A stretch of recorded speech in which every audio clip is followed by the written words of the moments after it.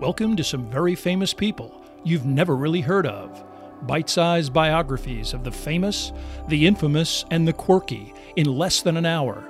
My name is Philip D. Gibbons, and there is more information about me, this podcast, and a bibliography at someveryfamouspeople.com. There are also photographs of many of the individuals mentioned in this podcast. At the conclusion of Part 1, there will be additional suggestions concerning further information about today's subject, Frida Kahlo.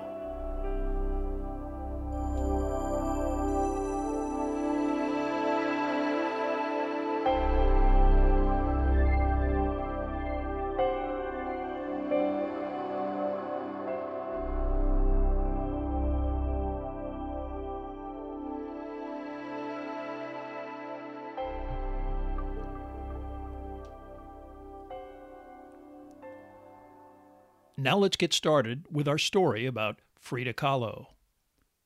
Known during her lifetime as merely the wife of Diego Rivera, Frida Kahlo subsequently ascended to artistic prominence and popular culture fame in her own right, becoming a worldwide social and political icon. Her sickly childhood, painful existence, tortured relationship with Rivera, and brief life provided a tragic backdrop to her artistic accomplishment, now recognized as unique and transcendental. She remains so revered in Mexico that her works have been designated as national heritage objects, prohibited from foreign export. Internationally, she is now perceived as one of the most important and original artists of the 20th century. Magdalena Carmen Frida Kahlo Calderón was born on July 6, 1907, in Coyoacán, Mexico. Today, Coyoacán, officially a borough of the Federal District, is part of the urban sprawl of Mexico City. But when Frida was born, it consisted of open space, farm, and ranch land. Although her birthday probably occurred at her grandmother's house, Frida would spend her childhood and much of her life living in the Casa Azul, the blue house built by her father in 1904. Carl Wilhelm Kahlo was born in Germany and emigrated to Mexico in 1891 when he was 19, his Hungarian father a wealthy jeweler paying for his passage. Frida's father eventually became a photographer and changed his first name to Guillermo, the Spanish equivalent of Wilhelm. Frida's mother, Matilda Calderón, was Guillermo's second wife, his first wife having died giving birth to the couple's third child. Frida had three sisters, and none of them got along particularly well with their mother. Matilda was rather cold. She sent Guillermo's first two daughters to live in a nunnery orphanage. Matilda also became ill shortly after Frida's birth, forcing the infant to be breastfed by an Indian wet nurse, another possible reason for the distance between her and her mother. Frida and her younger sister, Christina, were cared for by their two older sisters. Frida was much closer to her father, who was more supportive when she developed polio at the age of 6. This affliction postponed her education and may have been the reason that she routinely shaved a few years off of her age. Nevertheless, she was an excellent student, eventually admitted to Mexico's finest high school, the National Preparatory School.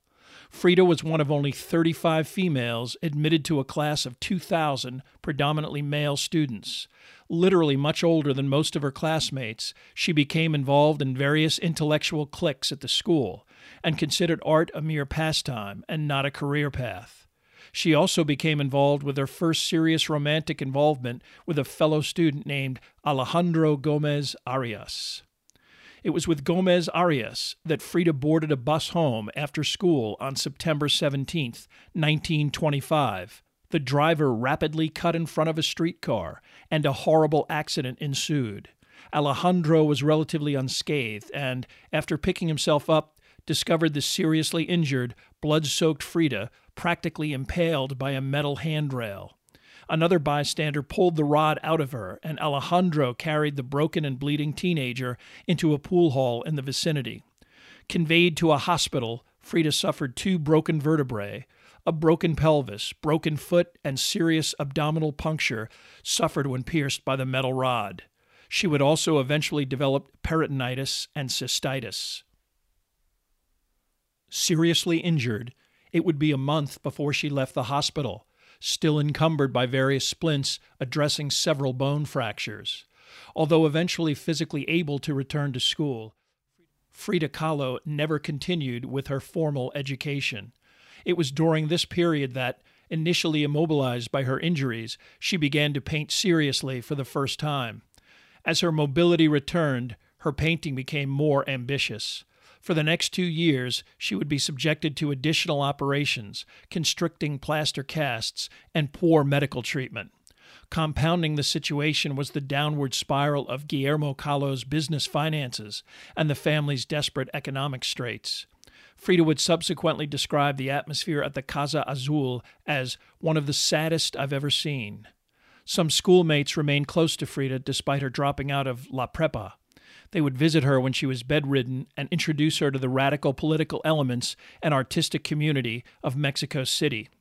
It was through these acquaintances that Frida would cross paths with the muralist and painter Diego Rivera. Frida Kahlo was already familiar with Rivera. He painted a mural in 1922 at the National Preparatory School and was immediately interested when Frida showed him some of her paintings. He depicted her in a mural entitled Battle of the Revolution, painted at the Ministry of Public Education, in a red shirt with a red star, as Frida, now a full-fledged member of the Mexican Communist Party, assembled with her clearly identifiable, politically radical friends. Obviously, Rivera also had more than a professional interest in Frida Kahlo. He would be a frequent guest at her home, and on August 21st, 1929, the couple married. Kahlo's parents were ultimately supportive of the union, if only for economic reasons alone. With no end to Frida's medical bills in sight and a professional career no longer a possibility, they knew that Rivera was both wealthy and famous. Despite the 21-year age difference, the marriage proceeded, and Frida moved into Rivera's large house, already crowded with some of Rivera's Mexican communist associates. Diego Rivera's official connection with the Mexican Communist Party would be severed in a strange incident that occurred in October of 1929. Criticized for taking government payment for his murals and not adhering to strict party dogma and organizational structure, Rivera himself showed up at a party meeting and, in his official capacity as the general secretary, expelled himself from the party. Frida would also leave the Communist Party after her husband's expulsion. Rivera continued to not be overly strident concerning accepting commissions from those with diametrically opposed political points of view. The U.S. ambassador to Mexico, Dwight Morrow, former partner at J.P. Morgan and wealthy father-in-law of Charles Lindbergh, commissioned Rivera to paint a series of murals at the Cortez Palace in Cuernavaca. He also invited Diego and Frida to stay in his summer house while the work was being completed and he was overseas dealing with other diplomatic issues. Rivera would spend all day working and all night drinking tequila, with his wife and other house guests brave enough to attempt to keep up with him. Slowly, Frida herself would start painting again, beginning with a portrait of Lupe Marin, Rivera's ex-wife, who would actually help her cope with the high-maintenance personality of the muralist and instructed her on preparing his favorite meals. This would be the limit of Frida's domesticity. She would later claim to have gotten pregnant during this time period, but aborted the fetus in the second trimester when it was determined to be upside down in her womb. The first year of marriage would also feature a continuous strain on her relationship with her husband, who initiated an affair with his much younger assistant. Frida would remain philosophical about this aspect of her relationship with Rivera, famously stating, "I suffered 2 grave accidents in my life, one in which a streetcar knocked me down. The other accident is Diego." Mexico's politics was also undergoing a repressive and unstable time period. Many of Rivera's artistic brethren left the country under official duress, and Rivera, whose work had gotten attention in the U.S., decided it might be an appropriate time to head north of the border. He went first to San Francisco, where he was commissioned to paint murals at the Stock Exchange. Accompanied by Frida, he would frequently leave her for days on end, returning without any explanations or apologies over his absences. She, in turn, explored the city on her own, typically independent. They also interacted with local artists recommended by members of the Mexican artistic community. Of the couple, photographer Edward Weston stated, "I photographed Diego again, his new wife too. She is in sharp contrast to Lupe, Petite, a little doll next to Diego, but a doll in size only, for she is strong and quite beautiful, shows very little of her father's German blood. Dressed in native costume, even to huaraches, she causes much excitement on the streets of San Francisco. People stop in their tracks to look in wonder. Frida's health problems would limit her mobility while she lived in San Francisco, her right foot becoming both more deformed and constricting, a development which caused Frida to spend more time on painting, mostly portraits of friends and newfound acquaintances from her San Francisco social set. One of these portraits is of the famed California horticulturalist Luther Burbank, an important painting that first demonstrates Frida Kahlo's interest in using surrealism as a major component in her work. Instead of a traditional portrait, Burbank is depicted as half man, half tree, his roots eventually dissipating into a horizontal skeleton, a technique that Kahlo would explore throughout her body of work. Rivera would paint 2 more murals in San Francisco, and then via a brief stop in Mexico, would head for a summer 1931 retrospective of his work at the newly created Museum of Modern Art in New York City. Although Rivera was flattered by the high society attention paid to him by the likes of the Rockefellers and Francis Payne, a prestigious art dealer, Frida was angered by the endless parties and soirees that continued despite the widespread hunger and deprivation of the Depression. Rivera's Museum of Modern Art exhibition, which featured 143 paintings and 7 frescoes, was a resounding success. In April 1932, the couple's next stop was Detroit, Michigan. While in San Francisco, Rivera had negotiated a deal orchestrated by the Detroit Institute of Art and sponsored by the Ford Motor Company to paint murals in the Institute's interior, 27 in all. The artist compiled sketches after visiting Ford's River Rouge plant that depicted the various workings of the automobile manufacturing process. If Frida was put off by cosmopolitan New York, she loathed Midwestern Detroit and the staid elite who had no idea what to make of the exotically garbed and politically outspoken former member of the Communist Party. Frida's negative demeanor was also prompted by ill health, the result of being pregnant. After deciding to attempt to have the child, she was told that she needed to resort to bed rest for the remainder of the pregnancy. In July, she would eventually suffer a very painful miscarriage that required extended hospitalization. Frida Kahlo would eventually draw on this incident to provide imagery for some of her most provocative and original paintings. As soon as she was healthy enough, she would produce a rapid succession of works and lithographs involving either her pregnancy or her current perspective on the industrial United States. My Birth and Henry Ford Hospital were surreal and utterly graphic depictions of a naked, blood-soaked Frida in agony during and after her miscarriage. Self-portrait on the border between Mexico and the United States consists of Frida figuratively standing between a rural placid Mexico and a smokestack, skyscraper-dominated United States. In early September, Frida got a telegram from her family back in Mexico City informing her that her mother was seriously ill, her breast cancer now entering a terminal stage. Accompanied by her American friend, Lucien Bloch, she was forced to take trains and even a bus over the flooded Rio Grande back to the Mexican capital, an arduous journey that took 5 days. 1 week after her arrival, her mother died, leaving her father in a state of grief and confusion. She would remain in Mexico for a month to grieve with her family and also check on the house that was being built for her and Diego. Her prospective home would have a bridge that connected 2 separate wings of the structure, one for her and one for him. She returned to Detroit at the end of October, the city already on the verge of a gray winter. Even before he finished his work in Michigan, Rivera's murals and political persuasions started to generate controversy. Religious and civic authorities criticized them as sacrilegious or rooted in communism, especially as they were created through public efforts. But Detroit also had a strong, labor-oriented, left-leaning community that enthusiastically embraced the murals after they were unveiled.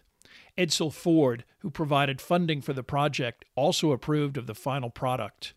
Frida and Diego would eventually leave Detroit and head for New York, arriving in March 1933. Rivera was commissioned to paint a mural in Rockefeller Center. His public profile was so large at this point that the public could and would pay admission and observe him at work. Frida would only paint one painting during the 8.5-month stay in New York City. She amused herself by shopping, attending plays and movies, and giving risque interviews to the very serious New York press. As Diego worked diligently to get his mural finished by May 1st, May Day, more controversy was generated by the potentially controversial subject matter. Rivera envisioned a treatment of typical Wall Street figures juxtaposed with workers and members of the proletariat locked in a symbolic struggle to survive. Nelson Rockefeller, then an executive vice president in charge of Rockefeller Center, had already reviewed the preliminary sketches and was initially quite enthusiastic. But local newspapers began to publish photos of the unfinished work, assailing its predominantly red color and ridiculing it as communist propaganda. Perhaps to demonstrate that he couldn't be intimidated by such criticism, Diego Rivera included a clear portrait of Lenin within the mural. Already sensitive to public opinion, Nelson Rockefeller initially asked Rivera to substitute an anonymous person for the Lenin likeness. The artist refused, and Rockefeller responded by having uniformed security guards forcibly stop Rivera from painting. On May 9th, when he descended from his scaffold, he was handed a check for the balance that he was owed, 14 of the original $21,000 due to him, and also given a letter of official termination. The work was immediately covered with plain paper and a screen. Although there was a great deal of media criticism of this artistic censorship, ultimately the fresco would be chipped from the walls and discarded. Within days of the Rockefeller Center incident, another commission for Rivera to paint a mural at the Chicago World's Fair was also canceled. Rivera offered to paint the Rockefeller Center mural at any location that would accept it. When he got no takers, he began painting the history of the United States at a left-leaning New York City institution called the New Workers' School. In Detroit, Frida, on a daily basis, would bring Rivera a carefully packed lunch, which they would enjoy together and share with other assistants. But in New York, Frida, her right foot constantly in pain and tired of living in the United States, usually isolated herself in whatever hotel or apartment they were staying in. In letters home to her friends, she referred to the U.S. as Gringolandia. Unfortunately, Diego did not help her outlook when he conducted an affair with another assistant, this time the eventually renowned sculptress Louise Nevelson. Frida and Rivera began to fight savagely over returning to Mexico, her husband enjoying the attention and sophistication of America's cultural capital. In late December 1933, with all of Rockefeller's commissions spent, the couple finally boarded a steamship for Veracruz by way of Havana. When they finally arrived back in Mexico City, Frida and Diego's newly constructed home was complete. The symbolically designed structure was meaningful in its layout. Additionally, Diego Rivera was not happy to be back in Mexico, and he punished Frida in the most fundamentally cruel manner possible by beginning an affair with Frida's sister, Cristina. Frida would not paint for a year, and when she did, she created a gruesome painting entitled A Few Small Nips, a painting derived from a news item concerning a drunk who killed his girlfriend by repeatedly stabbing her and then proclaiming to police, quote, "But I only gave her a few small nips." The naked female victim is sprawled on a bed with multiple bloody stab wounds, her brutish, knife-wielding killer standing over her fully clad and even wearing a fedora. If this painting was any indication, Frida's outlook during this time period was one of depression and despair. Rivera, also generally unhappy about living in Mexico, stopped working, possibly also stunned when Frida, usually tolerant of her husband's amorous adventures, decided to move out. Strangely, this did not mean that the couple no longer spent time together. Diego kept clothes at her apartment, and the two socialized together frequently. He also picked up her medical bills, a not inconsequential amount of money. Although she was angered by her sister's betrayal, she would remain quite close with both her and her niece and nephew.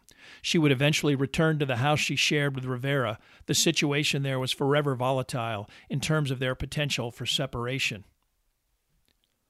Perhaps understanding that her husband's philandering was a permanent part of their relationship, she began to have her own adventures, not always restricted to men. Diego encouraged such liaisons with women, but was outraged by any of Frida's heterosexual affairs. Into this utterly preposterous relationship would be thrust an individual who might be responsible for the most bizarre love triangle in the history of Western civilization. Since the death of Lenin in 1924, A power struggle over not only the Soviet government, but also the international communist movement ensued with the winner Joseph Stalin and the loser Leon Trotsky. But Stalin was not content with merely expelling Trotsky from the party and the country. His megalomaniacal paranoia would subsequently require the physical extermination of his opponent, including Trotsky's family. Many of Trotsky's relatives, including his first wife and children, would be imprisoned, exiled, or executed. Initially expelled by Stalin, Trotsky himself fled first to Turkey, then France, where he was initially offered asylum, but subsequently rejected, and ultimately Norway, which also eventually deported Trotsky to Mexico. There, his exile was welcomed by the leftist government of Lázaro Cárdenas, a previous supporter of the Republican government in Spain, who met with Diego Rivera and other Mexican communist supporters of Trotsky, and then granted the exiled Bolshevik, his second wife and grandson, political asylum.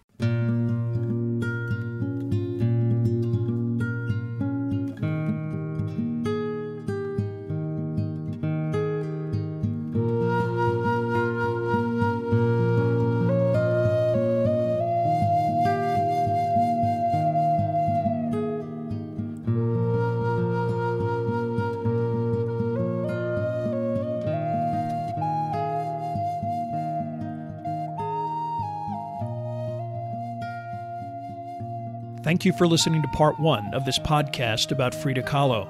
Much of the information for this podcast came from the books Frida, a biography of Frida Kahlo by Hayden Herrera, and Frida Kahlo, The Brush of Anguish by Martha Zamora. There are also additional photographs, bibliographical and musical information at someveryfamouspeople.com. If you have enjoyed this presentation, please like us at our Facebook page, Some Very Famous People, and follow us on Twitter at Philip D. Gibbons. Also rate us on iTunes, and if you have the time, leave a brief review. A link is provided at the website.